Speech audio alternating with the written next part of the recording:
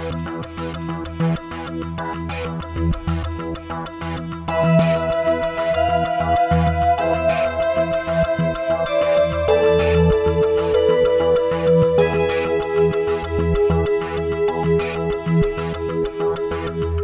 gang, welcome to episode 290. Oh, wow. Of the No Proscenium podcast, the voice of everything immersive. I'm your host, Noah Nelson, coming to you from the No Pro headquarters here in Los Angeles. This week on the show, it's one of our TeamSpeak episodes. We've gathered up a number of members of the team. That would be Catherine Yu, our executive editor, Patrick McLean, the Chicago curator, and new to the show, Aaliyah Davis, who's one of our correspondents out in New England. Aaliyah's specialty is LARP. We're going to get into that. And yeah, from time to time, we just like to bring the team together, talk about, what we've been playing, what trends we're seeing, what's on our mind, just to kind of give a little insight into just how we're viewing this sprawling universe of immersive and experiential work. Have many a programming note for you coming up. Number one, my mic was hot, so I've reined in my levels here. There's just too many fail points in a computerized recording system for my liking. I'm analog old school. You had your gain and your volume. That was it. Then now it's like make the MacBook do this and this. It's too many things. So I'm trying to perfect that. But there's a few times that my voice will distort. And I'm definitely not happy about that. Everyone else sounds fine, of course. It's only me, only the host whose recording is messed up. So that's a program note literally for this time. But I have reined in the audio, so you shouldn't have to worry about the volume of it just all crackle. Okay, so there's that. There's another programming note. So on the 26th of March, our friend Jacob Patterson recorded for us a Clubhouse room that was held in the Extending Realities Club. This was an event that was part of the day-long programming for Stand With Asians, which you can learn more about at standwithasians.com, that our good friend Carl Choi was one of the organizers of. And so this was framed as a live brainstorm of what could the immersive community do to be part of this movement to show support for our brothers and sisters in the Asian American and Pacific Islander communities who have been kind of under assault for a while now, and that all kind of came to a head last month with what happened in Atlanta. That has been recorded, and that is going to go into the podcast feed, not on the Patreon, but into the podcast feed later today. So you're getting 2 episodes this week, if you will. You will not be getting an episode next week. I am taking a bye week for a couple of reasons. One, we just did the spring fling. I'm very tired. I know I'm very tired because I'm going to bed earlier than I usually do. I don't have the energy to read comic books at the end of the day or even watch a television show. So I'm like, okay, I need to catch up on my rest. And honestly, I get to do taxes and clean the house. It's not really a vacation. It's just no new business for a week. You will be getting the newsletter. You will be getting the call sheet. But again, no new business, no podcast, no recordings, no reviews coming out of my part of the shop. And indeed, I've got one more review that I'm going to fire off today, Hell or High Water, but no new reviews after that from me. Catherine is also, she's headed towards, thesis time. So, don't necessarily expect a lot out of her next week. For those of you who go and, kick it on Thursdays with us on the Clubhouse show, that will continue to happen. Looks like we've got some, Kent's going to hold down the fort, and looks like we've got some cool guest hosts who are going to come in, and the topic's going to be good. So that's not going away, that group effort. And of course, our social media is going to be there. The Everything Immersive group is there. EverythingImmersive.com will continue to operate normally. There may be a review or two that comes out next week, but a low effort week from us next week while we just tidy up a little bit of spring cleaning time. Also, I'm getting my second shot on Saturday. It may knock me out. And all the things I do on the weekend will then need to be happening on Monday and Tuesday and whatnot. So, yeah, gotta take some time off. When we come back, we're hitting the ground running. We've got yet another show idea that we're working on. We're gonna drop into the Discord now that Discord has stages. We're going to be taking advantage of that and doing some programming over there. We're also in the mode of recruiting some more people into the Clubhouse to run some stuff, but I want to balance that out as much as possible with what we're doing over in the Discord. And I'm thinking real hard about how we can leverage kind of maybe an open mic situation for our Patreon backers. So folks who want to host stuff for the community in the Discord, we can set that up by a combination of both invite and just a program set up for our Patreon backers. Speaking of our Patreon backers, I want to give a shout out to our latest. I know so many of you hold down the fort for us on this, so I'm not going to do the hard pitch right now, but our latest backer is Brendan Bradley. Yes, the Brendan Bradley is our latest backer. We're back to 340 backers off our high of 345 and our goals of being fully sustainable.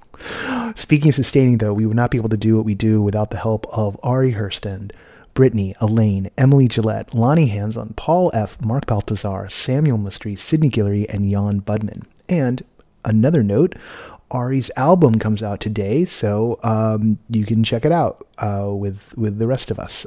Go on to your music streaming service of choice, type in Ari's name, and you'll find it. Ari, A-R-I, Hurston, H-E-R-S-T-A-N-D. There you go. Go search for him. He keeps us alive. Yeah. I'm watching the waveform here and seeing all these peaks. I'm like, ugh, everything's looking really just ducky, just ducky. Yeah, I'm really tired, and this is a TeamSpeak show. You're gonna get a lot of me, so let's just do that. Let's do that. I'll talk to you for a minute or two on the back end. All right, there we go.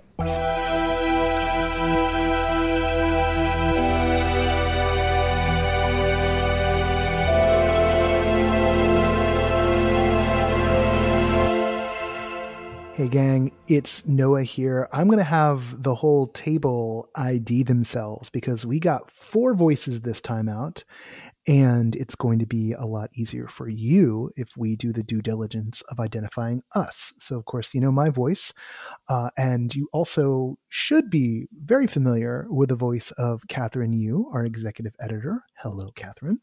Hello, Noah. Gosh, I haven't spoken to you for a whole day. Aside from the 15 minutes pre-show, or going on a half hour now because we had technical problems, yeah, that's true. It's a classic TeamSpeak because we had to switch platforms. It couldn't be a TeamSpeak without it. Also joining the show, I think, Patrick, you've been on the show before, right? Yeah. Yes, I have a couple times.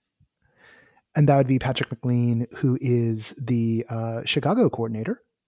Hello, everyone. Thanks for having me. All right. And then Leah Davis, have we had you? I can never tell what we've recorded and not when we get the whole team together. Have you been on the show before? I have never been recorded here before. So no, this is my first time. Hi. Welcome. Leah is one of our correspondents out you're in like the Boston area, right? Is that, get that right? I exist beyond time and space, but in yes, one of the dimensions, you're in New England. It is. I do cover New England immersive, yes. Fantastic. This, of course, is a classic TeamSpeak episode, so we're just kind of going to be talking about, going to start with the news in the moment, what we've been playing, just kind of let people kind of catch up with where the team's at. And then we're going to do everyone's got a little deep dive that we're going to spend some time talking about and interrogating. So uh, wanted to start because it is your first time out. Leah, what's been catching your eye lately? What have you been playing? There was a couple of things I know you're kind of excited about at the moment. Yeah. So I just finished reviewing a show called The Window, and this is by Fast Familiar. It's a collaboration with, let's see, I want to make sure I get the name right here. It is a collaboration with Dr. Sarah Naomi James of University College London. And it's a show that was one of 8 recipients of the Alzheimer's Research UK's inaugural Inspire Awards. So this show really, really caught my eye because it seemed at the outset like a PSA for Alzheimer's awareness, but it was done by a company that had been doing some really interesting stuff, especially early pandemic. Can you hear my cat in the background? Yes, Is that okay? It's totally fine. No, it's you said pandemic, and then a pandemic thing happened, so it's totally normal. Right. So this is the session, the section of the podcast called "Can I Meet Your Cat?" This is Edith. She's here for it. Right. Oh my goodness. Oh man, I wish I had something to contribute to that part of the podcast. But okay, we've got but yes, Leah was not laughing about Alzheimer's. She was laughing about cats. So Correct. This piece, The Window. Right. So it struck me as a PSA. I wasn't entirely sure how I was going to get into it, but I was extremely intrigued. And it turns out they did a really delicate, interesting job pulling you into the story with some beautiful binaural audio. It was a remarkably calm and introspective and enjoyable 45 minutes. So that's playing right now, and I really recommend people go out and check it out. You might learn a few things and enjoy some time away from your screen. Fantastic. Oh, so like this is a fully screenless experience. It is fully screenless. And I don't want to give any spoilers. I don't think this is a spoiler here, but there's a really charming intro where they set it all up for you and they tell you exactly what to expect. So especially if you're not really familiar with immersive audio pieces, this is a great place to start. Fantastic.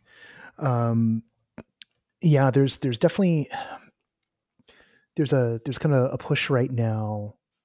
It's not even I don't think it's a conscious push, but I'm seeing, and I'm so glad it's happening. I'm seeing a lot more work that is really about something, whether it's, grappling with a chronic illness or a social problem or a bit of difficult history. The kind of stuff that, you tend to think about theater like is a vehicle for. We're seeing those kind of projects again, and not just, the, hey, we're solving a mystery to launch a rocket ship to take us to Mars to party with Elon Musk or whatever, whatever entertainment's going on, of which we're totally glad those things exist, right? But there's definitely something that kind of, I think, brightens our hearts here when we see artists and companies kind of tackling issues and not just going for, light entertainment. I think you really put your finger on something there too. It seems like for the last year, so much of the work that's been about something, capital A, capital S, has been about connection and how we connect to people and how we hold space. And I love that kind of work, but I'm also really excited to start seeing people expand out of it and tackle other issues or important things that we should be thinking about, can be thinking about, enjoy thinking about.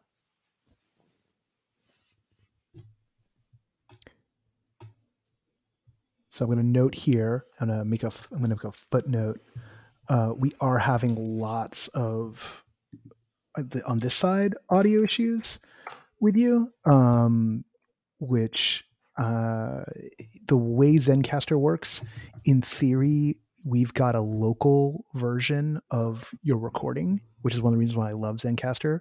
So in theory, we will not hear the distortions, but it's definitely going to make back and forth tricky. But we'll keep on going. It just flashed US offline twice. So we need to be conscious of that. So if it gets really, really bad, we may just hit the abort button on that, which is unfortunate because I really want to do your LARP section.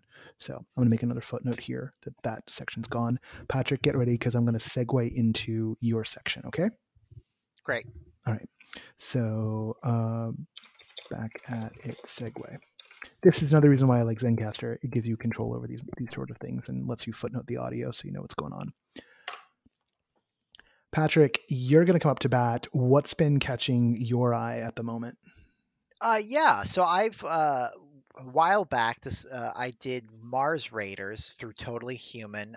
It's a game, an interactive Wait, game. so I was just like disparaging like things about Mars, and now we're straight to Mars Raiders. Okay, awkward for me, but cool. Yeah, segue. Got it. I'm being called. The creator out. would be into it. I think Janet, they would be into it. Yeah. Good. This is from Janet Howe, and it's a very cool interactive game experience where you are part of a select group of audience members who get to meet the first returning astronaut from their Mars mission, and to course keep it very vague, things begin to go haywire, and there are certain possibilities of outcome. And what I really enjoyed about the experience was that uh, it was very accessible and it was very easy to get into. Sometimes with these kind of light LARPing games, they definitely, like they ask too much too quickly and you find yourself in over your head, where this definitely had a very kind of simple, like, just be yourself, ask questions, do puzzles, be involved and be engaged. And they definitely took care of the audience in that sense and really elevated them. So I think what the team there did was really well, and a real joy. And I recommend it now to everyone, because if you are listening right now, today, the day the podcast drops, they are performing April 10th. And I don't know the status of the tickets, but if there are some available, I would highly recommend going to check it out. All right. That is always good to send people off over to the Everything Immersive site and drop in Mars Raiders and snag some tickets for the next show. The reason why we do what we do. Catherine, anything catch your eye at the moment? Yeah, just to kind of tag off of what Patrick has been saying. Oddly, I've done two separate immersive experiences that the kind of fictional conceit for the reason why you all have to gather online is like something related to a neighborhood watch. So I'm about halfway through Welcome Home, which is Shine On Collective's kind of puzzle box plus dessert plus telephone experience thing. So it's been, I really need to remember how much I like doing tactile puzzles, like physical things, because this involves like a lot of pieces of paper and opening envelopes. And I don't want to give too much away, but it's just really nice to hold like a bunch of well-designed, thoughtful material in terms of like letters and brochures and notes and envelopes and whatnot. So that's one of those things. And then in addition to that, during South by Southwest, I was lucky enough to play Pimp Plymouth Point, which was created by, I want to say, two folks who had worked with Punch Drunk. And it is like, if you're looking at it in terms of like an escape game, the puzzles themselves are not that interesting, but they're doing a lot of stuff that's really nice in terms of playing with Zoom, leading you through different websites. So it's got that transmedia ARG element. And then they do some tricks and reveals that really feel more cinematic than anything else. So that's really fun. They have 3 experiences running in the UK. And one of the reasons why it's like online but geolocked is because there's a phone number involved. So the first episode of their like trilogy is called Plymouth Point. They've ported that over to the US.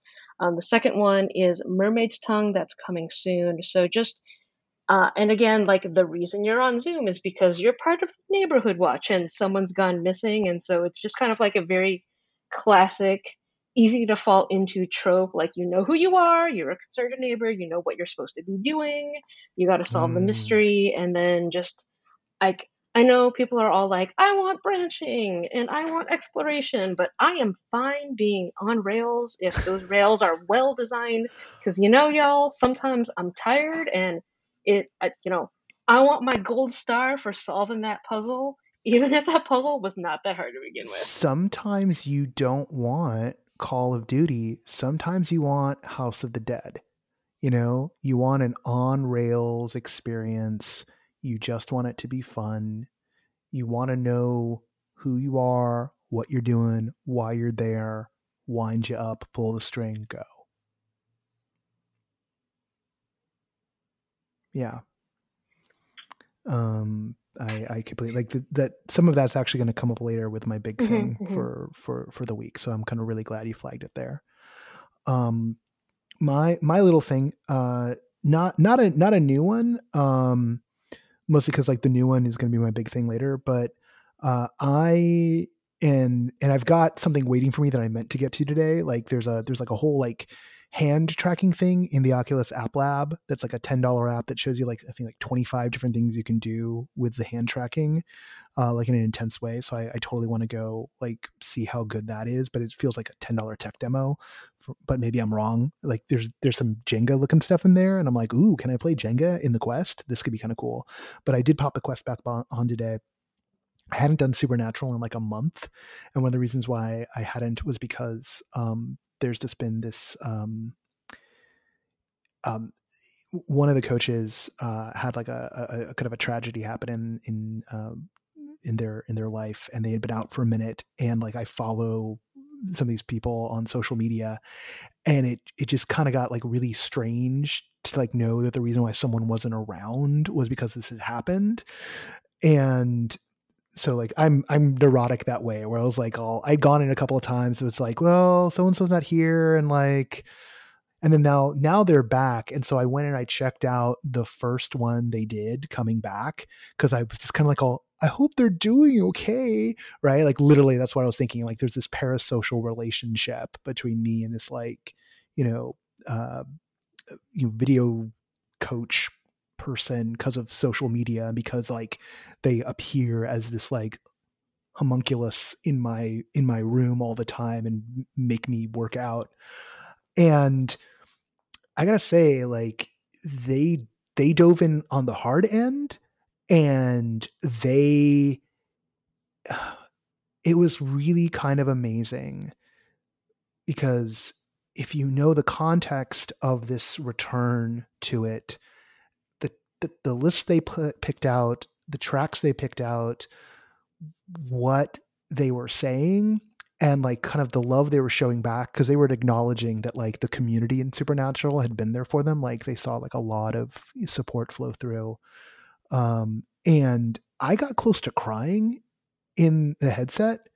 And at one point she's all like, it's okay if we're crying while we're sweating. And I think that's what actually kind of like almost like took me there.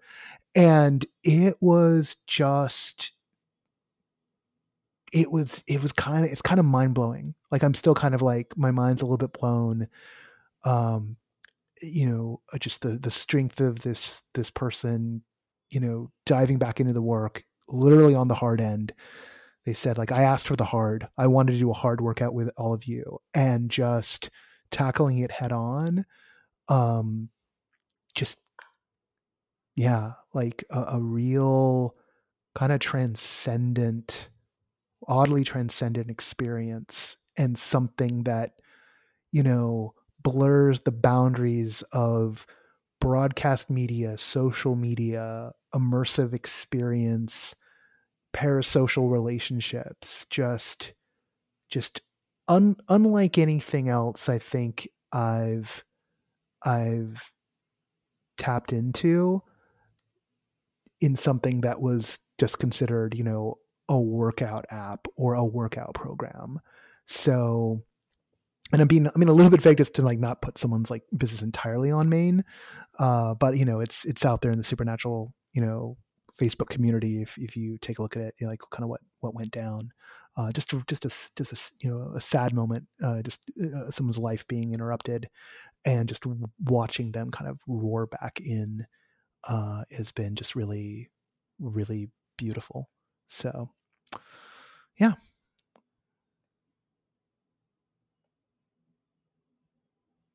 Okay. I think I still got everybody here. Dead silence. I'm like, uh-oh, did I scare everybody? Oh, and Catherine's in the chat's like, don't know how to segue from that. Yeah, no, not an easy one. Yeah, I pick the hard one sometimes. But I think that's how we just like segue out is we're gonna check in with Leah because in our pre-roll, when I was asking everyone like what are they into, the actual answer is Leah's got some LARPs she's prepping for this fall, and like that's what's top of mind. So let's start interrogating that. So what are these LARPs you have coming up, and why are you obsessing over them now already? Take us through that. Like how are you like hyped already for something that's going to be in like November? Noah, I am so glad you asked. So hold on just 1 second.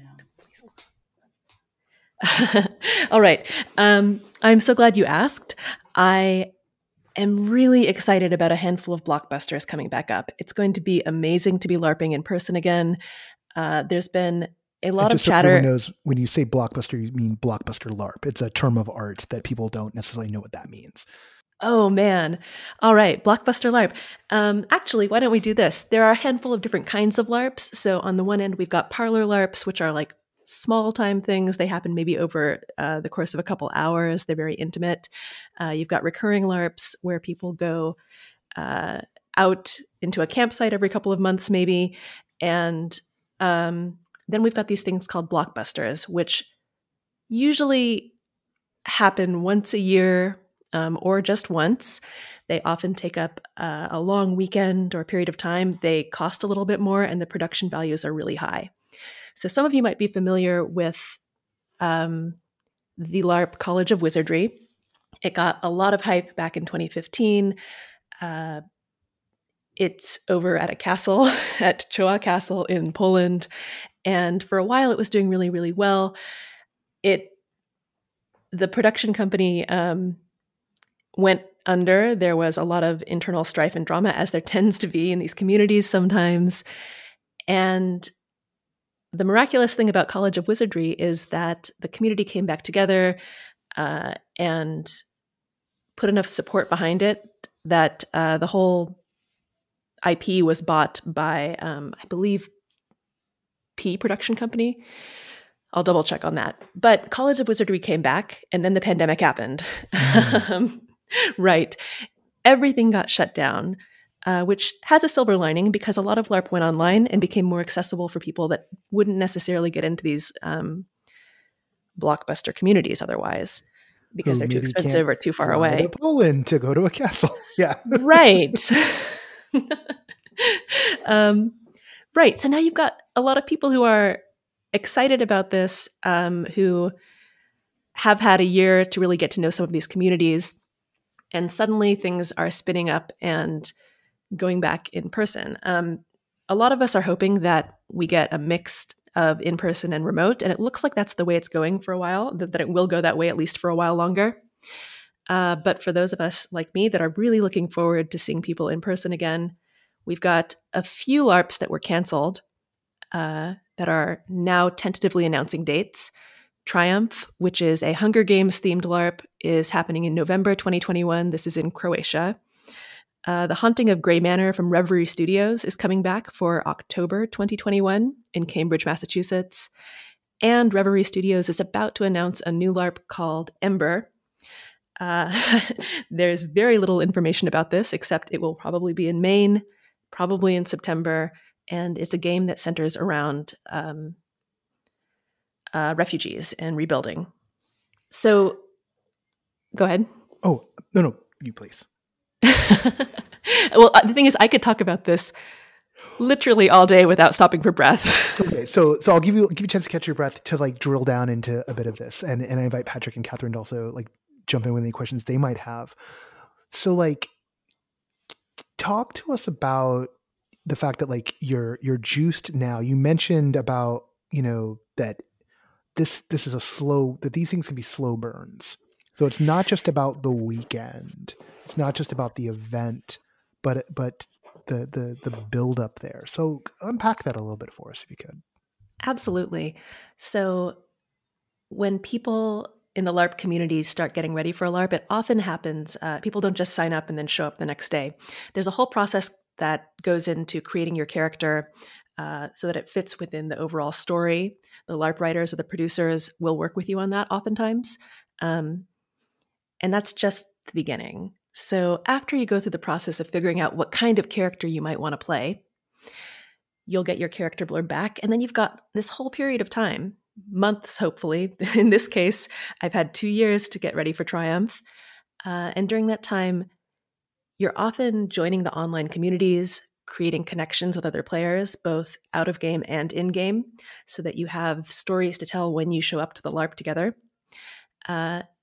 And maybe doing a little bit of light roleplay sometimes. College of Wizardry definitely had a Facebook adjacent tool that they used for in game socializing, just like college students would use before going to their freshman year. I have a question in regards to kind of LARPing. As someone who's only briefly done it and only online because the pandemic in the very early days, I was like, well, I'm here at home. It's now or never to give this a try, right? And in hearing you talk about this, I'm kind of curious to learn. Like the experience I had was very kind of loosey goosey, and I was not sure about the agency I had both as a player and a character.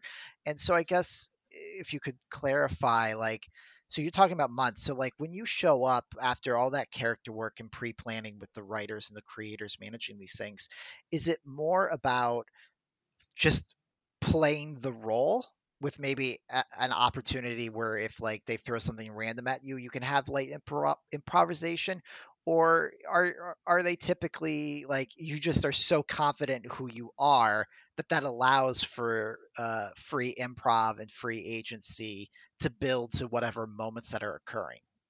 Mm, that's a really great question. So it's going to be different from game to game and from person to person.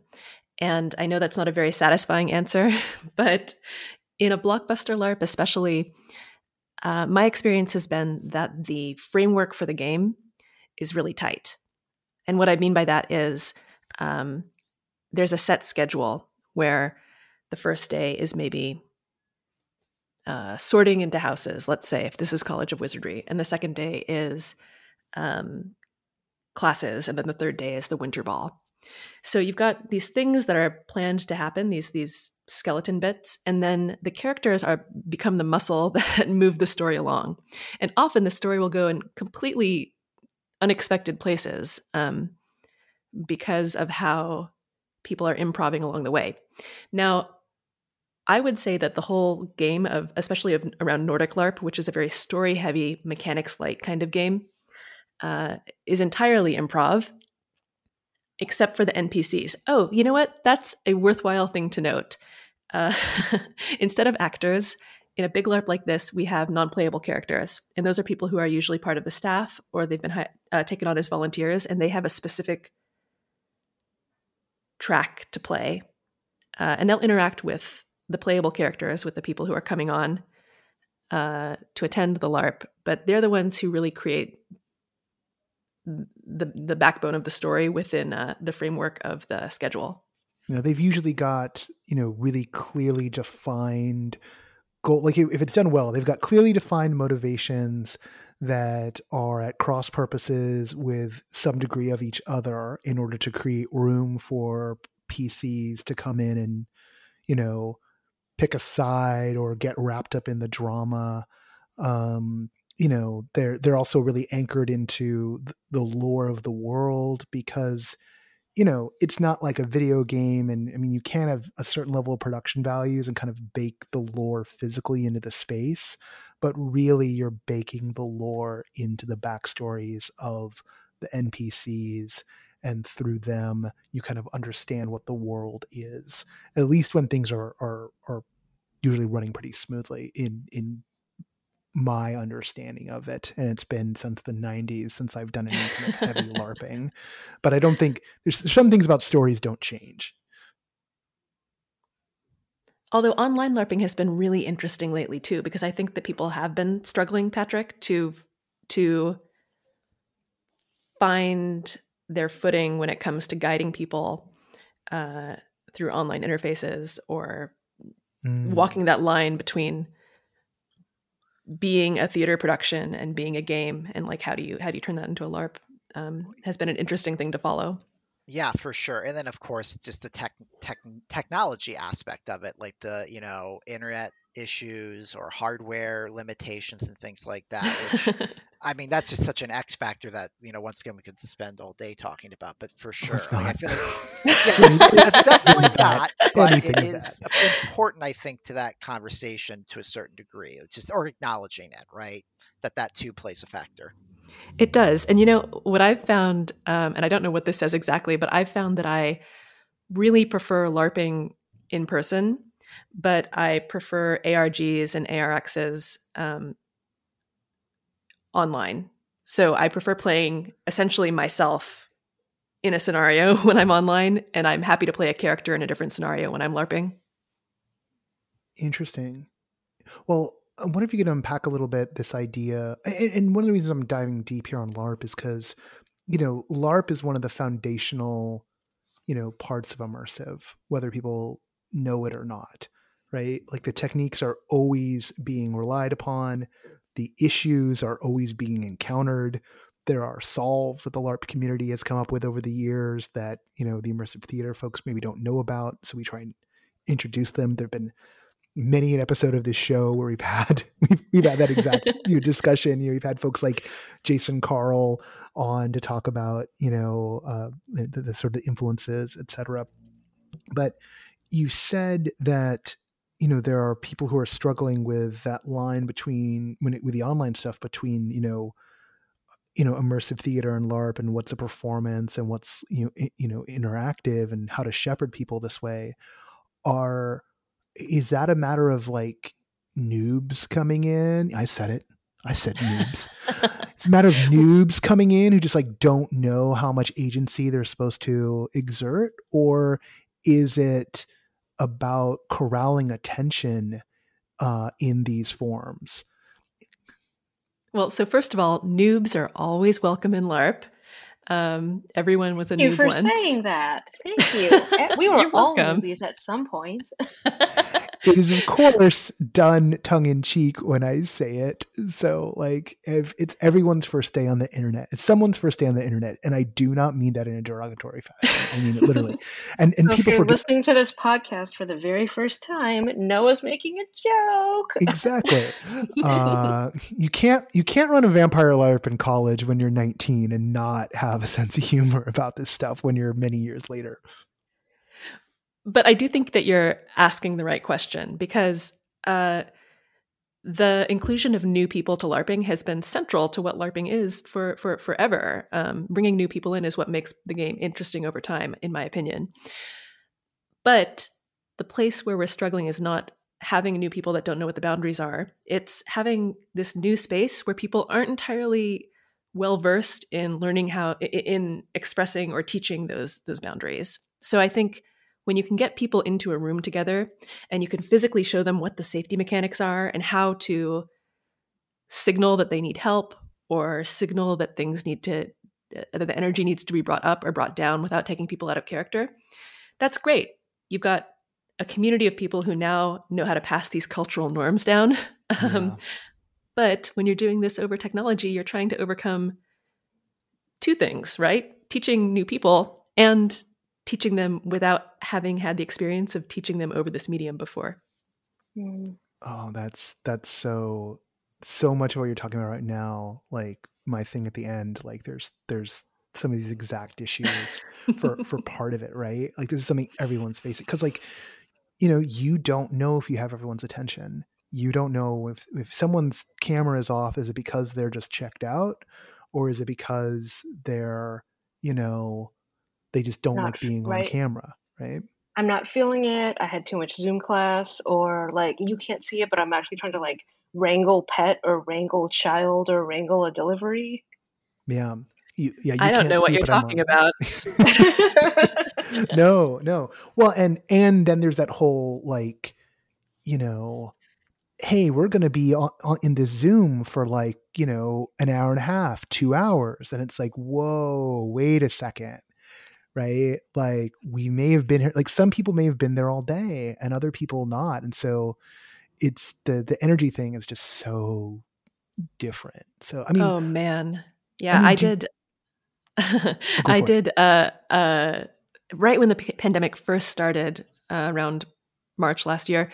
I did a fantastic women-oriented LARP called Sanctuary Avalon, and it was a great game that would have worked really beautifully in person. But over Zoom, we were doing 6-hour sessions in an evening, and it was a God. lot. Yeah. Yeah. Mm-hmm, mm-hmm. Yeah. I mean, there was a fair number of things right at the start of the pandemic where people were going like really, really long. And I don't know. I guess I just don't have the attention span for that. But like But I think Noah, in person, you don't have the attention span. What? Where? Exactly. Where? No, and actually it's not. I mean, I do have I mean, I watched the entire Snyder Cut in one go. So like I have the attention span for some stuff. Like I can sit down and watch like 6 hours worth of movies without batting an eye. And I can throw myself into an entire day of Disneyland or maybe like a weekend LARP. I mean, honestly, I'll admit this here to everybody, like a blockbuster LARP, particularly if it's the right blockbuster LARP, and I'm thinking about The Night in Question in Texas. The Sabat LARP. Like if the right one for me is out there, and I for all kinds of reasons, like I know it'll be some time before I go get to play in one of those and like let myself go, and really let myself get lost in it. Well, Um, and I think, of course, a big part of it is just having to, just because you can spend 6 hours online doesn't mean you should, right? And I think, especially in the early part of the pandemic, we were all experimenting and playing with that and trying to find those limitations and things like that. So while, like Leah, it's I like experimented. I experimented with online LARPing a lot in college during the pandemic. I'm sorry. Oh, Just Jesus. But like, well, Leah, from what I know about a lot of this style, like if you need a short break, if you need to be like out of character for a couple minutes, like you do have the agency to do that. Like there's often like a costume change or like an area where you can just like decompress and then hop back in, right? yeah, you do. So that's one of the things that often gets taught during the first part of a LARP, which is usually the workshopping stage. And it's taught right alongside the rest of the safety mechanics because self-care and knowing when you need to step out of character for a while is part of safety. So they give you the tools, either a place you can go, a hand movement you can do. There's often safety monitors that are working during the LARP. So yeah, there's definitely lots of ways to step out for a bit. yeah. There's and what's been nice is over the past couple of decades, coming out of the Nordic LARP community, there are a lot of cultural norms around checking in with people or letting people tap out of a scene, and there being no stigma around it, right? Or at least in theory, no Mm-hmm. stigma around it, right? Well, also recognizing it's not binary, right? So you can de-escalate for a scene or a moment, or you just need like a little breather. You're like, oh, this theme is too intense, but I've got other stuff I can be checking out or doing or whatever, right? So it's not the same as, oh, experience is over for you. Yeah, which is Right. hugely important. It is. And I think this is one of the things that really draws me to LARP is it's one of the most immersive types of immersive experience because you have so much agency as a player. You're no longer just being managed by actors or by the design of the show. You're also managing back and managing each other in a way that makes it really communal and people really buy into it. Yeah. One of the interesting strains, and I think we'll move on in a moment to Patrick's big thing for the week. One of the interesting strains in here is as people try and find how to feather the LARP and the immersive theater vibes together. Like, I think a lot of it comes down to how acculturated the audience is to stepping in and taking agency. Mm-hmm. And that's a big difference in a LARP scenario versus a theater scenario versus like an escape room scenario, and setting those expectations in a way.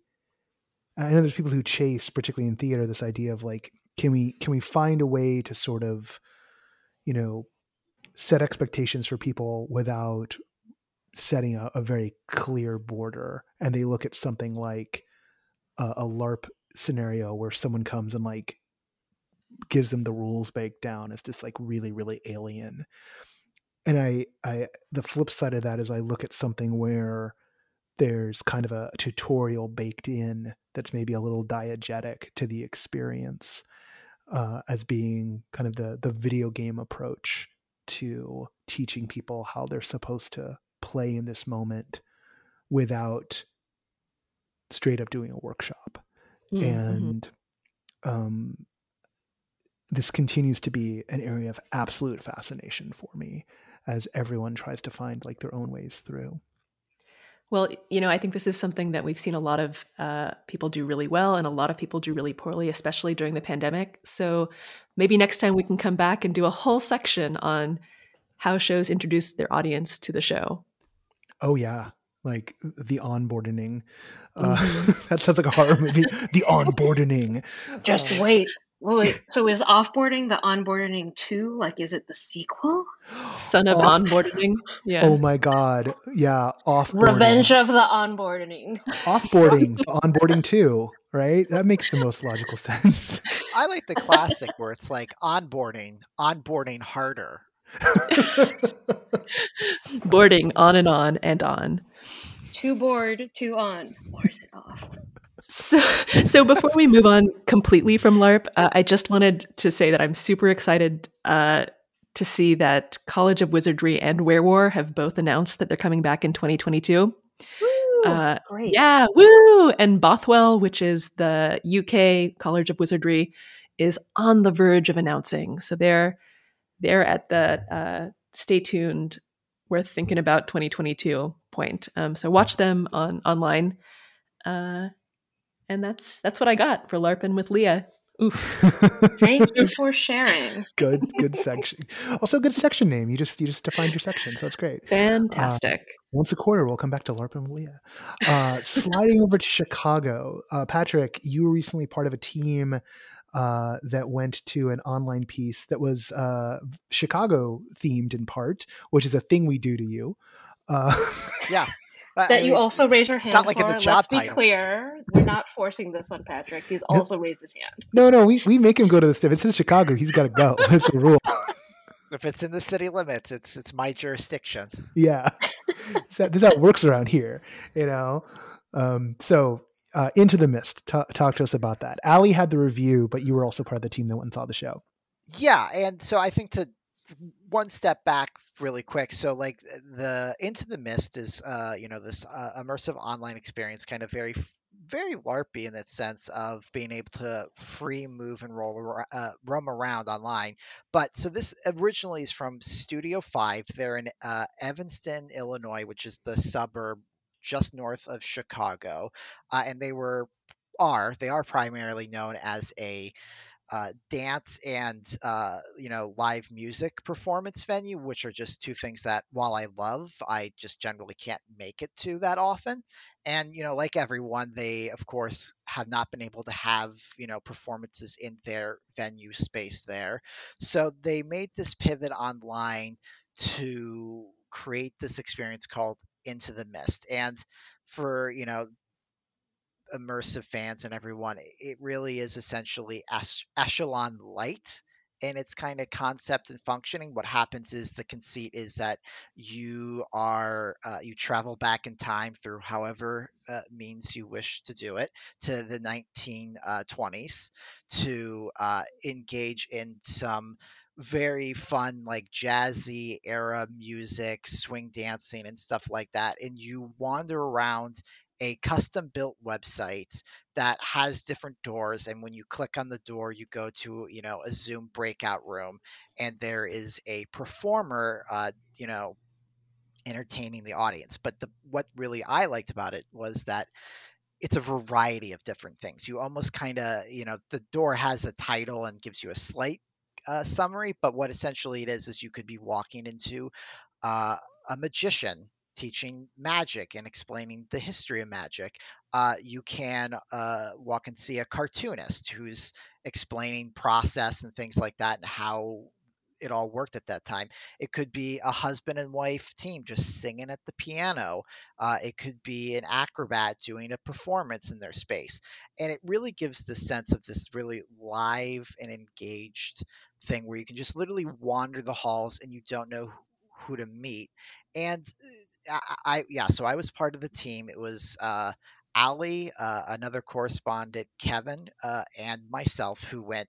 And we all wandered around kind of doing our own things, checking in, being like, oh, did you see this? Check this out type thing. And I think everything that Ali put to her review, the criticism she had, I think is valid. Um, but what I really enjoyed about it was how friendly and easygoing it is. Like, I know those are terms that sometimes, you don't, some people might not want their experience to be labeled as, right? But it was accessible, it was enjoyable, it was relaxing. Like, in that same way we were talking earlier, like sometimes an on rails experience is a delight, and Into the Mist is not that, but the stakes were pretty straightforward. Just wander around, meet people. There is a light puzzle component. Find the clues, put the puzzle together, and maybe you'll unlock access to a secret room.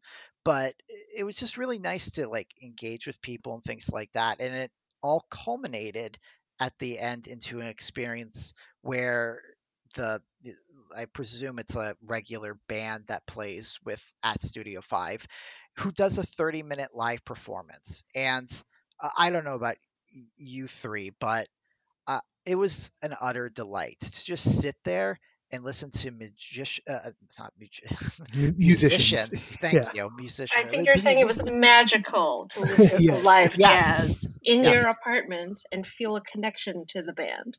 exactly. Because I definitely just put like my feet up and I just listened, and like it's like they're bantering, they're talking about, hey, let's do this song and let's give it like this tempo and things like that. And Was the band like ambient characters in the show before they were performing by any no, chance? Oh, they weren't. but it loomed Boo. over Could have done that. everything. Like Okay. everyone was Yeah. like, "Oh, well, maybe we'll see you. Like, thanks for stopping by my room. Hopefully, I'll see you when the band goes on at the top of the hour." So it Yeah. was definitely ever present, and definitely something the evening was building to.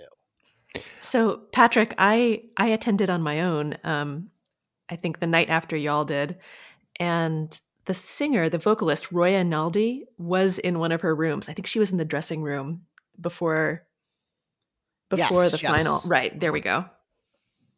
And did you recognize that voice of our MC during Into the Mist? No, should I? Well, it depends. If you're in Chicago and you listen to public radio, that's Steve Rashid, who is the DJ at 90.9 FM WDCB, which is Chicago jazz. Oh, nice. Look at that. Learning something new. Excellent. Leah, maybe you should be the Chicago curator. Oh, Leah's on the public radio side of things. So I am, and the only reason I know that is because the whole time I kept thinking, God, this guy sounds like people I work with. Awesome. There's a voice in a mode. Yeah, I mean, just so folks know what Patrick's referring to about Ali's piece. I mean, Ali's major note on it is just it isn't as it doesn't necessarily have as many layers of complexity as Eschaton does, which Eschaton's definitely built like a true fan base, has these like mysteries within mysteries in terms of its puzzling, like some soap opera stuff going on in the background, and this while having a lot of the external trappings didn't go that route. But I also I look at what Ali wrote, I look at what you're saying, and like there are folks who live for the challenge, and there are folks who live for the kind of the ambiance, and then there are folks who like live for the characters. And I don't know, I'm definitely not one of the people who lives for the challenge, right? Like the challenge for me, if I like the character, like I'm a character guy. If I love the characters, I'm going to be invested in your story. I'll do whatever challenge is required to figure out like who these people are, and I will follow that to the end of the earth. But if you just approach me with just like, here's this challenge, don't you want to know what's behind this door? But there's no character attached to it, I'll be like, no, not really. Right. And then there's other people who just love an ambiance. They don't even need the characters to be there. So I've become very intrigued about this show, um, and whether it's more ambiance or character. And I'm also intrigued because Eschaton has stood down for a hot minute and they're about to go on sale again. And I know they've been expanding their casting pool. So I think they may be making some adjustments into like, their formula to some degree. I'm not sure exactly Mhm. what that might be, or even if. But I am excited about this idea that this form keeps evolving. I do wonder overall, as the reopening begins everywhere, uh, how much people are going to want to spend doing this sort of stuff. Although Eschaton's brilliant in that it's just an hour long. How long is Into the Mist? Uh, in theory, only 90 minutes. It's Right. an hour of gameplay, and then there is the The show. roughly the 30 minutes of the band playing. But they played late because it was I don't know whether it was maybe they knew people were there reviewing that night. I don't know. But they played like at least I feel like a 45-minute set, and Mm. they just kept on going, and the audience stayed around for sure. And I think definitely, Noah, I guess in what you talked about, the ambiance really resonated with me in this piece for a group of talented performer and artists who are new to immersive, who built a custom website, who this was their first like event like this in person or online. I thought it really was engaging in that sense, and it was just nice to not be on all the time too, because that's something I definitely struggle with, both in person and online sometimes in uh, reviewing and just seeing immersive experiences is just being like, am I me? Am I a version of me, or am I this character? And how much should I be engaged? Just because maybe I'm picking up what's putting down, does that I don't want to steal the thunder and be the only person interacting, so I'm going to have to scale it back and things like that. And I didn't have to worry about any of that while attending Into the Mist. And along Mm. those lines, the audience very much was wanting to just have a party, because I was frankly shocked the amount of people who dressed up in costumes at home, like to simply maybe put a hat on or put a nice jacket.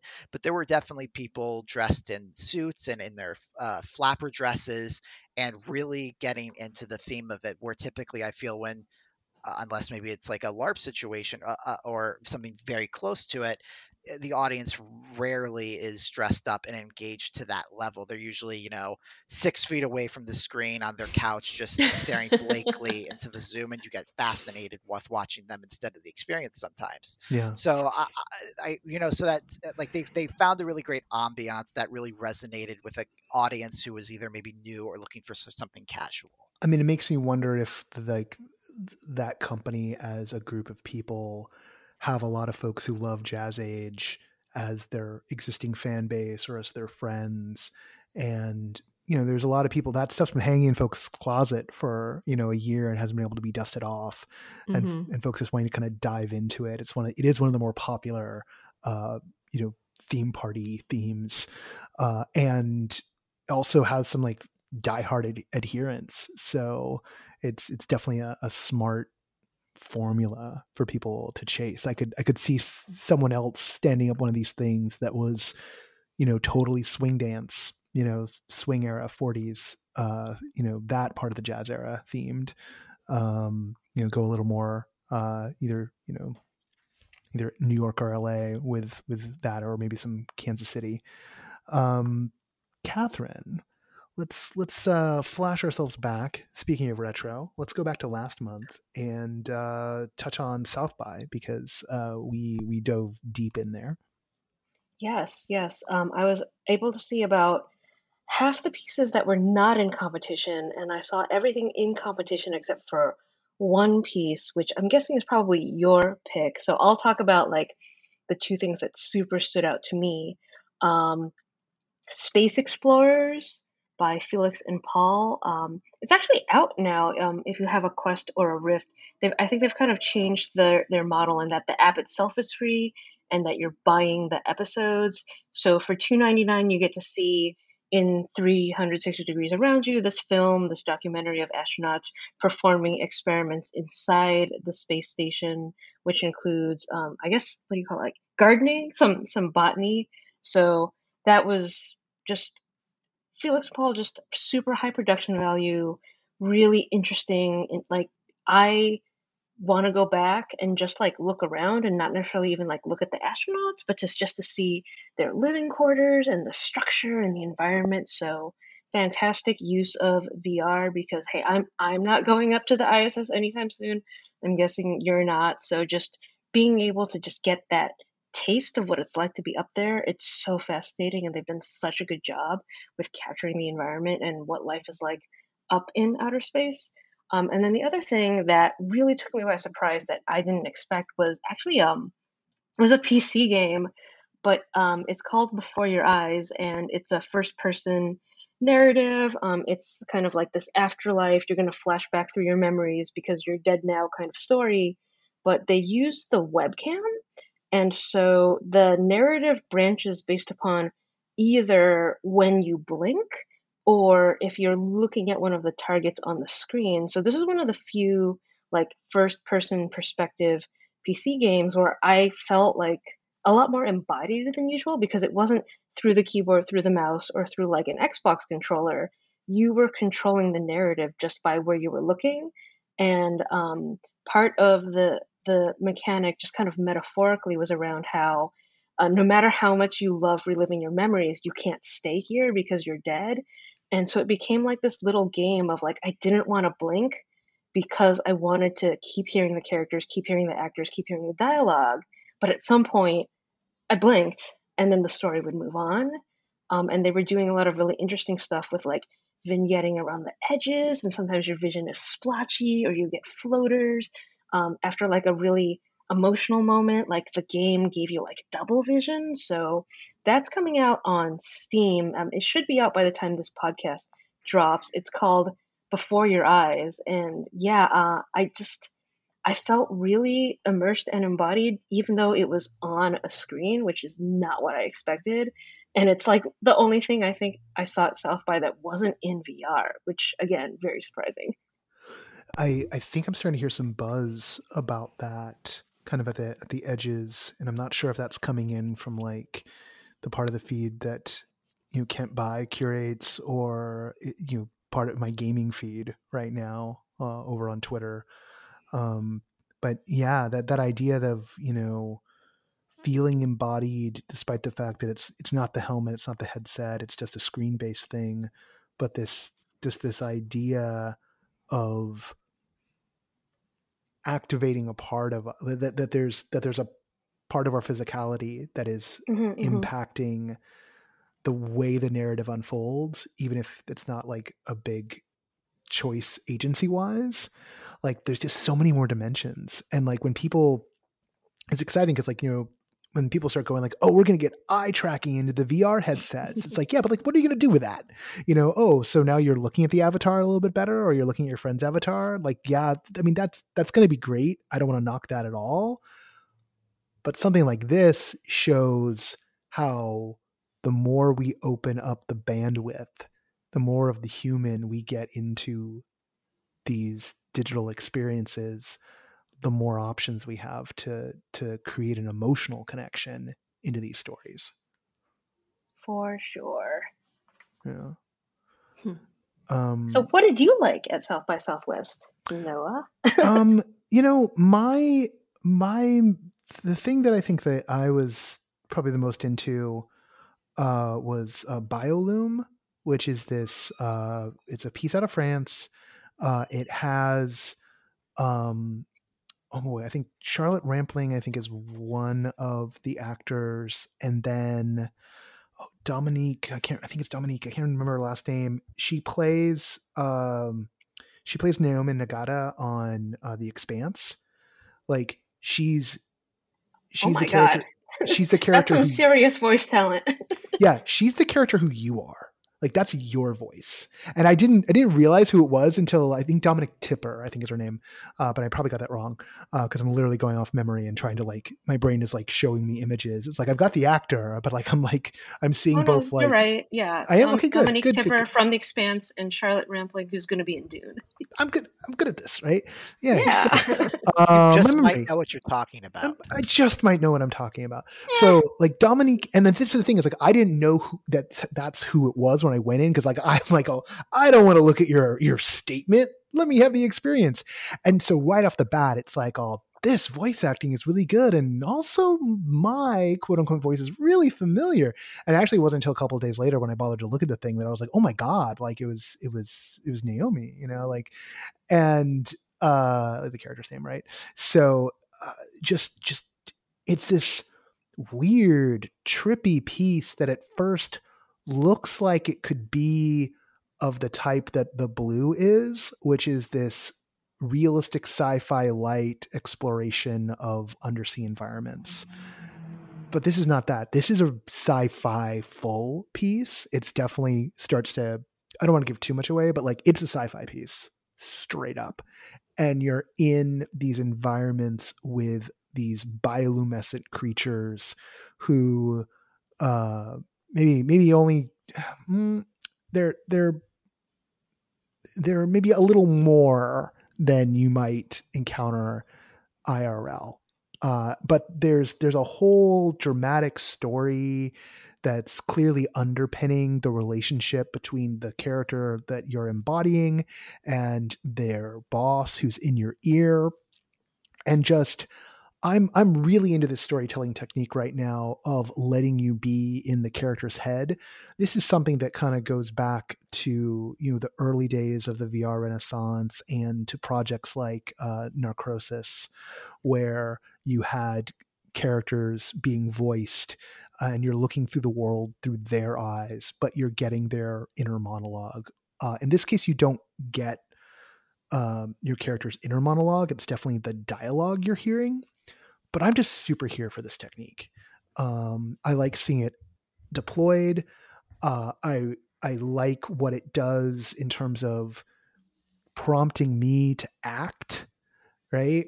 Like I'm getting a character read, so I'm going to try and physicalize in that. And it's an on rails experience that gives you a little bit of agency to move off the rails, and goes to some trippy places. There's like one close to two jump scares in it. So if that's going to be Yeah, I'm a gonna deal need some breaker. spoilers, yo. Yeah, like there's a jump scare at the start, and there's something that's less of a jump scare and more of a bit of a like oh boy, right? You know, but not necessarily a full on like, you know, like you can be ready for it, right? Not just like we gotcha, but a bit of a sense of dread through kind of like the back third of it. Okay. I can deal with dread. Yeah. Darkfield's been I've been training myself on Darkfield. Thumbs up. Will I Thumbs cry up. on the headset again? It's entirely possible. This isn't really this isn't a crier. And honestly, like what they do, like they build up the dread and then what they hit you with something after the dread. And that's where things get weird, but like in a good way. Cool. And so that's what I think is so fascinating about it. And also why, you know, I wouldn't call this a horror piece, even though we've got, you know, that place where sci-fi and horror dance together. Creepy, You know, evocative, disturbing. Yeah, it's there. You know, this is not Alien. This isn't even, I think, necessarily The Abyss, or maybe it's closer to The Abyss than Alien. Also, maybe I haven't ever sat down and watched The Abyss, but so like that's the thing. But well, this is out in October, so that'll give me plenty of time to train, to get on my little horror training wheels. Yeah. You know, I've got a list of horror movies everyone should watch, so we can talk after this. Happy to help. It's good. It's good. And maybe the reason why I've never watched The Abyss is because The Abyss is one of the first films to have a director's cut, and I was very confused as to which one I was supposed to watch. And then I was also convinced that I need to have a Laserdisc player in order to see it the way it was meant to be seen, and maybe I gave up. It was just like, I'm never going to see this the way it's meant to be seen, so like whatever. Yeah. one day. You're not missing out as someone who's seen both. Don't worry about it. Ooh. Shots fired. Shots fired on James Cameron. Yeah. I'm And sure if he can take anyone it. has complaints for Patrick, his email indicating. You can shots fire on James Cameron on this show. Like, what are the Avatar stands going to come for you? I think not. So, did I just shots fire on Avatar? There are Avatar stands? Oh, God. There's 5 of them. Wait, how many fingers do the... Never mind. Not going to go there. 3? I don't know. That's like, this drove me nuts the other day. I watched, so Disney put all of this, not all, but a bunch of what they're now calling Star Wars vintage stuff. So like stuff that's no longer canon, but was like made in like the late 70s and into the 80s, including like the Ewok movies and the Ewok cartoon show. And also the original 1979 or 1980 Boba Fett cartoon from the infamous Star Wars holiday special. And here's the thing that was driving me nuts, and why you'll understand why in a second, why I'm talking about this now. I'm watching this thing, and about halfway through, I'm like, why does Boba Fett only have 3 fingers? Is Boba Fett supposed to be an alien? He's got a thumb and 3 fingers. Like, was the original idea that Boba Fett was going to be an alien? And then about a minute later, and he's like going around with Chewbacca. So I'm like, oh my God, I think Boba Fett's supposed to be an alien. And they're talking about how like only humans are affected by this sleeping sickness thing. And then suddenly I see a stormtrooper, and the stormtrooper's only got 3 fingers. And I see Luke. Luke's only got 3 fingers. These people drew everyone with just 3 fingers. And apparently that's how you saved money on animation in the 70s. You just forgot how many fingers people had. No, clearly that means that everybody was an alien, and we've all been wrong this whole time. Yeah. Cool. I can do that in Unity for you. I make you a VR game where you only have 3 fingers. It's like, I just get the mesh in Maya and make some changes. Yeah. It was interesting. It was weird. I was very confused for a hot minute, and then I was even more confused. And then I remembered it was the holiday special, right? Like the answer to why with all of that is simple. Cocaine. I kind of want that now, like an alternative universe, like version of it, and like the 3 fingers are just part of the world building, but no one talks about it. No one talks about it. Yeah. The original intention of George Lucas was always everyone to have 3 fingers, of course, and that's the purest expression of the holiday special, is that we got Star Wars as it was meant to be, and we've been chasing that ever since. That's not English they're speaking. It's basic. All right, moving on. I guess we clearly ran out of South by, and we've been at this for a minute. But so I wanted to break out mine for this week. So last night, and mostly because I haven't written the review yet. I'm struggling's the wrong word. It's more just kind of like, oh, I'm gonna have to like this one. This one requires like real work. Analysis. Yeah, because this is a piece called and let me make sure I get this apps. Oh, I already closed the mail. Under the Freeways of Los Angeles. It's a piece from a theater company here in LA. If memory serves, this is their first interactive or quasi-experiential piece. So it's framed as you've been called upon to help solve a mystery. There's a young couple has been killed. Their bodies found in Hollenbeck Park. It's 1960. Hollenbeck Park is in Boyle Heights. It's just when the 5 freeway, the California State Highway, has just been built, literally bisecting the lake. Right, like they've driven pylons into the lake and built the freeway over the lake and cut this neighborhood in half. This neighborhood that is, at one point was considered like the Ellis Island of LA County. It had this very diverse makeup. It was a community that was Jewish and Black and Latino and Japanese. So of course we put a highway through it. So we cut a highway right through it, right? Because that's what we do in America. That's what we do in America. And so it's this piece about it's about a killing in a place that's charged at a time that's charged. And it's a new play. It's structured so that about a quarter of the audience goes through and has time with each of these characters of interest at a time. There's there's 5, so a fifth of the audience, or 5 characters of interest who maybe have a piece of the puzzle. And here's what's frustrating to me, and we might get I'm going to try not to be too spoilery, but it plays a little bit with the tropes it plays with some mystery tropes here about, like a crime that seems to maybe be unsolvable. I'll put it that way. And what's gotten me kind of like worked up in this point is the acting in this piece is really good. The characters have what feel like monologues that are really well written. What we would call in a fiction piece the world building, and here I'm just going to call it the dramaturgy. The dramaturgy of this piece, I think, is just close to ironclad, right? The research is there, a deep affection for a place and time that is lost to us, still this kind of grief over what's been lost is very much apparent in the script, feels to be resonating through the direction in a clear way. And yet so much of it winds up running up against this idea that we're told we're here to help investigate the crime. We're told by the company that we can make up whatever character we want, which I think is the first big problem. It's like, you can define who you want to be in relation to this, which I think this is a new company. This company hasn't necessarily dealt with this sort of stuff before. And this idea of how do you cast the audience? One of the things I realized in this piece is that because they haven't defined who we really are as investigators, they've just sort of like, you're members of this community who are concerned with it.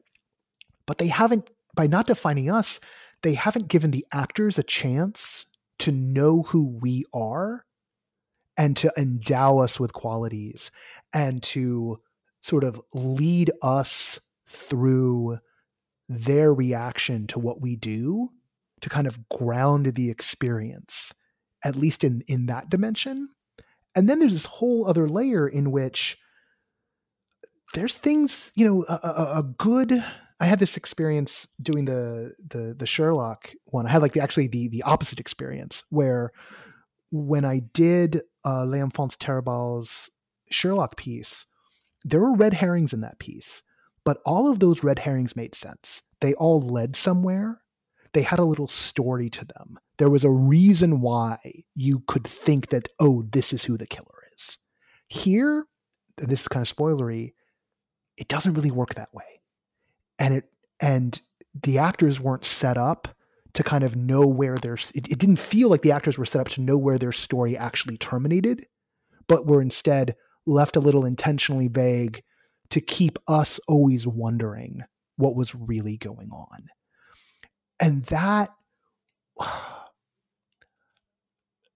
and I aside from just wanting to be in public and be like, I don't know what to write about this, right? Like that I felt was just so, it's frustrating because I really like the acting. I really like the dialogue. I really like what this got me thinking about Hollenbeck Park and Boyle Heights and the freeway and the legacy of what that act did to us all. And this going back, Leah, to what I was saying about, the window, the fact that this is part of this a fresh wave of theater that's about something that's taking up the tools we're all so familiar with. But those tools are kind of getting in the way of the story they're really trying to tell. But I don't think they would have to. I think there might actually be a way to thread this needle, and maybe I'm just naive, but the idea that this is just way bigger than like anything personal, I still think there might be a way to approach that in this interactive form. But golly gee willikers, instead I kind of come out of it feeling like that I saw a good play that got it in its own way and something that was not that I never should have been told was a mystery that I had to participate in, but Mm. will maybe one day make a really great processional in situ in the space itself. So I don't know if you guys have ever like encountered work that kind of like strikes those kind of chords in quite that way. I don't know if there's anything for the team to jump in on here, but Well, I wish that you could. Oh, I'm sorry about that. But Leah, I wish go for it. You Yeah. could see me right now because I'm just like holding my hands to my heart, because one of the worst feelings in the world, I think, when it comes to immersive, is getting so close to getting everything right and having that one piece where you can almost like, you wish you could just talk to people and say, oh, but you'd be achieving what you wanted to achieve if you could just do X, Y, or Z. And I don't know. I'm feeling for you right now is what I'm saying. yeah, and I was just gonna kind of mine out like the red herring situation, because I think this is such I mean, this is a pitfall of the mystery genre classically, and something that continually happens. Because you're talking about a mystery in LA, I think, of course, Raymond Chandler, and in his first book, The Big Sleep, through a series of events, one of the main suspects, chauffeur, you know, ends up dead. But then it's like, well, who killed him and why, and of that, and it none of it pans out. And later, Chandler's like, oh yeah, I forgot about resolving that. And I'm not saying that's the case here or anything. But I bring that up just as a comparison to be that what you're talking about, Noah, with red herrings is, I think you're right. Like, it needs somewhere tangible. Like, you've ruled out this suspect for a very important and valid reason, and it maybe even is an emotionally engaging one that carries on their own story. But just to be able to go, oh nope, they were definitely at Dodger Stadium watching the game, and they were on the jumbotron because they time traveled, I guess, while they were doing it in this It's okay. scenario. Don't worry. But like, it's like, oh well, they definitely didn't do it, so let's just cross them off the list. That's just not rewarding. That's just working, and that's just doing a job. There's nothing dramatic or engaging with it. So I think that's a very valid thing to like struggle with. But that actual where I actually like that kind of red herring, because the sense of like the circle tightening, right? Like, it's, for me in a mystery, it's like the soft edges are getting sharper and sharper and sharper, right? It's almost like you give me five persons of interest, and it's like each one of them is under a spotlight, right? And then as I rule people out, the spotlight goes out. Like, boom, person 4 is out. Now the light's a little sharper on everybody. And one by one, I'm able to whittle it down until I'm down to 2. And then it usually comes down to, the means, the motive, or the opportunity, right? But in a story, it's the why. Why did you do it? And that kind of arc in a mystery, clearly I love, right? Like, listen to me right now. And I don't even think of myself as a big mystery fan, but I've had eras of my life where I have been, and it's kind of deeply ingrained in me. But in this piece in particular, like, by them touching the controls, at all, it kind of crashed into what they were doing. And, they didn't there was zero onboard. We turned on the Zoom. There was no one greeting us. There was nothing. We were just kind of dumped in. I saw someone, I thought they were the thing, and I was like, hey, is my mic on? I thought I was the only one. No, just, I had left my thing on, like, a different, a set view. I was seeing one person because they were set for speaker view. And that person was just the last participant to talk. And that's the first person I saw. And I was like, oh, what's going on here? And it wasn't until the show started, they started to onboard us. And like, there was no time in between rotations. There was like, at one point, it's like you had 10 seconds to like talk. And I was trying, and one of the audience members had been like really antagonistic to one of the characters. And I was going to be like, oh, hey, look, if we're going to go back up, and there was no time. The next person was in. And literally, like, at the end of the next one, that person was like, and they weren't shit talking the actor, but they were like, trash talking the character. And they were like, oh, I think that last one was really sketchy. And the actor was still in the room. And literally before they dumped us out of the room, I was like, oh, she's still here with us. And then boom, we were kicked out of the breakout room, right? Like, almost as if God had planned like an ironic beat. And the thing that I think I'm actually really frustrated about is like in both of those cases, that guy was actually onto something. And it was this like belligerent old white guy who was like onto something about these characters of color. And I'm like, dear God, why did it have to be that? Like, don't do. So like just these layers of like, also a lot of boomers boomering. Like there were a lot of boomers on that Zoom. It was a Zoom boom, a boom boom zoom room. And I don't want to be in a boom boom Zoom room ever again, period, pandemic or no. So yeah, but Catherine doesn't know what that's about at all.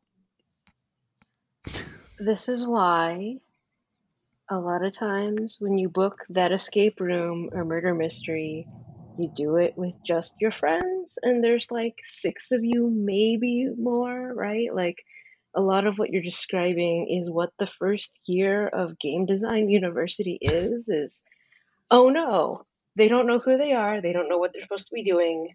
They're acting in ways I did not anticipate. They are misinterpreting this information. Ah, I need to provide much more structure. I need to playtest a lot more. And I need to, like, because it's a mystery, you, the creator, have all the information because it's your mystery. So it's really hard to put yourself in the shoes of a brand new person who doesn't know anything about your mystery and then try to figure out if it is actually solvable from Yeah. that other perspective, and which is why you need to play test these sorts of things. And murder mystery, whatever, it can feel low stakes, but one that is well designed with the right reveals, the right clues, and the right dead ends, like there's an art to it. Yeah. Well, and And I it think really that's, does come down to design then too, because some of my best experiences with these pandemic type shows have been with boomers that I've never met before. So, I mean, and with also Gen Zers and all sorts of people from across the country, but people that I didn't go into expecting to meet. I don't know. I've made some good friends over this last year. yeah. I think the other dynamic here is like I feel like I'm sensing from the person making this a desire to subvert the form, a desire to deny you answers, and that's okay. And particularly because I think that desire they're pursuing is actually in service of a bigger theme, and a theme like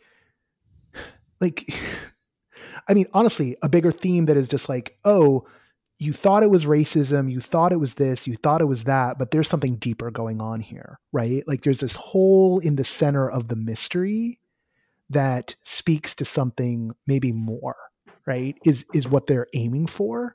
And in that subverting of these expectations, but because there's no Chrome, because there's nothing to anchor, because we don't know where the rules are, because we're not given a place we're never given a place to be comforted, so we can't be discomfited. It doesn't wind up reading. And so, yeah, this is my writing task ahead of me in the next 48 hours is try and corral this jumble of thoughts, and also without spoiling it. And also while I think I do want people, in fact, not even think, I know I want students of the form to go check this show out because of the ways, the things it gets right and the things, it gets wrong, quote unquote. It's doing those both in interesting ways, right? And I think there's something in what it's, quote unquote, getting wrong that could, if broken the right way, maybe lead to something profound.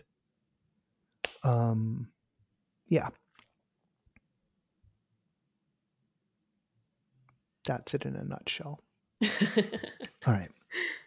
Well, I have done what I always do, which is I've kidnapped your attention for an hour or so and made you deal with my various manias. So, let's do this waypoint style. Patrick, you're in Chicago. Oh, that's very Waypoint. Patrick, you're in Chicago. Where can people find you? Exactly right where you said. No, I'm on all the social media platforms as Patrick B. McLean. Feel free to follow me and engage me there. Of course, I'm also trying to be available on the No Proscenium Discord and things like that. Try to be a presence there as well. But always feel free to reach out. Leah in New England, where can people find you? They can't because I have right, exactly. Remember the whole like no time or space thing. Right, no, right. I'm actively not on Twitter or a lot of other places, but you can find me at Lula Davis on the noproscenium.com website. Fantastic. Finally, Catherine Yu, where can we find you? My handle is Catherine Yu on Twitter, Facebook, Instagram. I don't know. I hate social media. That's fine. Yeah, You're good at challenge, it. You are good at it. We need to copy here's that. the thing. If you think you're talking to at No Proscenium, I want to say like 2/3 of the time it's me, 1/3 of the time it's Noah. So More like 4/5. 4/5 of the time it's you. 4/5. Yeah.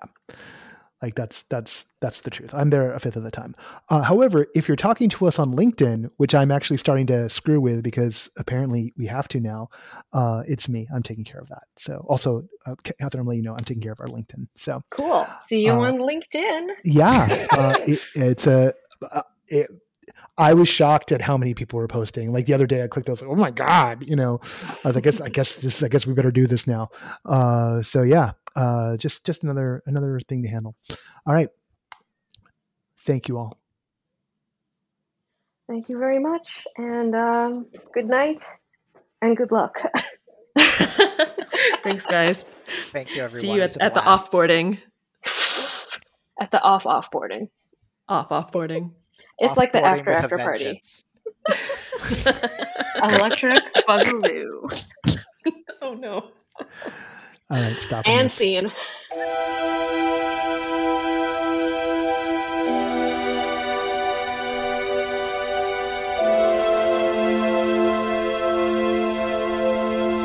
Once again, want to thank Leah, Patrick, Catherine. Oh wait, I was gonna say and myself. No, like I said, I'm very tired. I want to thank the team for coming on the show this week and ushering us into a bye week the best way I know how, which is with getting the team together. Here's the thing. Like I've been kind of upbeat since Spring Fling, but I have been tired. And I know I need to like recharge, particularly because there's some interesting opportunities that are opening up. There's some interesting challenges that are being hurled our way, and there's still just like the basic survival things. So expect in May for us to be making a lot of noise. We're gonna want your assistance. One thing that can really help, and I never mentioned this, is please go rate the show on iTunes or your other podcast service of choice. It really helps to have, I'll admit it helps to have those 5-star ratings. I wish that rating systems were subtler, but honestly, it's binary. 5 is good, anything else is bad. 3 is actually 0. 2s and 1s are negative numbers. That's how people do not see a 5-star system. They see a number line. And I don't understand why everyone doesn't understand that. Like, it's so blaringly obvious to me, right? Like that's why, like, if something's mediocre, a 3 is not actually what you want to give it. You want to give it a 4, because 3 means it shouldn't exist, and 2 means it actively hurt you, and 1 means you should hunt down the person who made it and make their lives a living hell, right? So, and that's just the 5-point system. Don't get me started on a 10-pointer. So please, 5-star podcast, 5-star runtime, as they like to say on Waypoint. There's a whole bunch of material that we recorded over the course of Spring Fling that will start dribbling out first to the Patreon backers and the people who had tickets. So it'll be in the Spring Fling section of the Discord, of which everyone of those tiers will make sure we get access to that for everybody. We just like set something up specifically that just says like links to, And then in time we'll make those public as well. They'll be part of the grand archive. Yeah, and I don't know. There's other stuff, but it's like under wraps because you never know if stuff's actually going to happen or not. And it involves a lot of work. And right now, when I think about work, I just get tired. So I will say, and this is some of the stuff that was noted at Spring Fling. You know, we are hurtling towards reopening, at least in California right now, in a real way. Disneyland's coming back online. Madcap Motel, which had to pull the plug at the same time that we pulled the plug on the summit last year, they're going to get a chance to open. I'll be visiting them on April 28th, ahead of their opening that weekend. So there's going to be a lot. And when I get back, like I said, back from this little hiatus, have to hit the ground running. There's plenty of stuff going on in VR land. Installations are opening again. Things are just getting exciting. So I'm going to go take a nap. So I have energy to keep up with it all.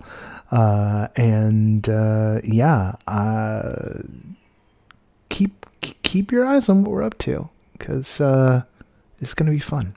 All right. Let's do the credits and everything. Okay. Music for No Proscenium, of course, is by Chris Porter of the Speakeasy Society. The sustaining backers of No Proscenium, who you can join at patreon.com/No Proscenium, are Mark Baltazar, Jan Budman, Paul F., Sydney Guillory, Lonnie Hanson, Ari Hurston, who has his album out today, Emily Gillette, Samuel Mustry, Brittany, and Elaine. Again, thank you all for being our backbone. You can find everything we do at noproscenium.com and everythingimmersive.com. When you go to them together, that's everything we do. The heart of our operation these days is the Discord. You can find a link here in the show notes if you have not yet joined.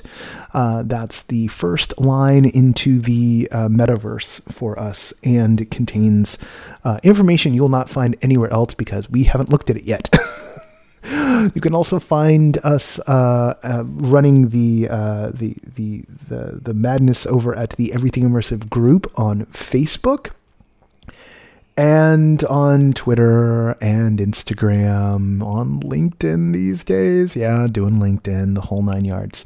So you can't escape us. But we would really love it if you come and join us at Discord, where we occasionally throw a happy hour, like tonight. Actually, we're going to hold it in Gather, but that's a whole nother thing.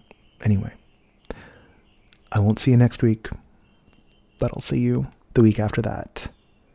And until next time, thank you for wearing the mask.